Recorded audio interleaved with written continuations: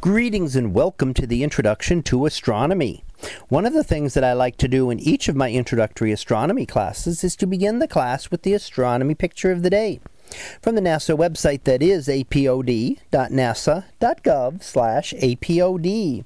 And today's picture for September the 1st of 2019, well, it is titled M45, the Pleiades Star Cluster. So what do we see here? Well, one of the most prominent star clusters in the sky, and in fact one easily visible with the naked eye. And this is the cluster of the Pleiades, sometimes known as the Seven Sisters, in the constellation of Taurus.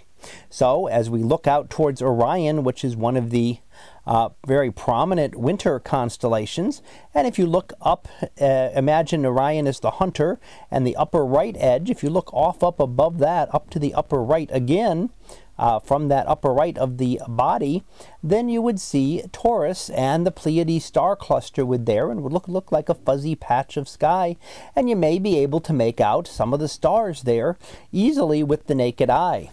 Now what it says is that you can usually see 6 stars there. There are 6 relatively bright stars in the image, and there are some others that can be seen, perhaps depending on your sight, your vision, and depending on how dark the skies are around you.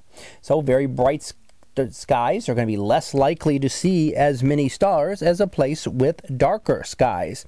And of course, if you have better vision, you may be able to see those better than someone with poor vision. So one of the thoughts is that maybe the 7th star, the 7th sister, was just used to be brighter and is one that has faded over time and is no longer as easily visible as it might have been long ago when the Pleiades star cluster was named. Now this is an example of an open star cluster, a cluster that is not gravitationally bound together. So it's relatively young cluster and therefore consists of a number of bluer stars, and we can see some of the dust scattered around it, and that dust is having light reflected from those stars and creating a reflection nebula around these brighter stars. So the Pleiades are enveloped within this dust right now. And of course, looking at it with your naked eye, you really wouldn't see the dusty portions. You would see just the stars themselves. It takes a deep, long exposure, many hours worth, to be able to bring out the detail that we're seeing in the image today. And in fact, it's noted that this is a 12-hour exposure. So 12 hours light was collected from this image in order to give us all the detail and to see all the structures within the dust that we are seeing. So that was our picture of the day for September the 1st of 2019. It was titled M45, the Pleiades Star Cluster.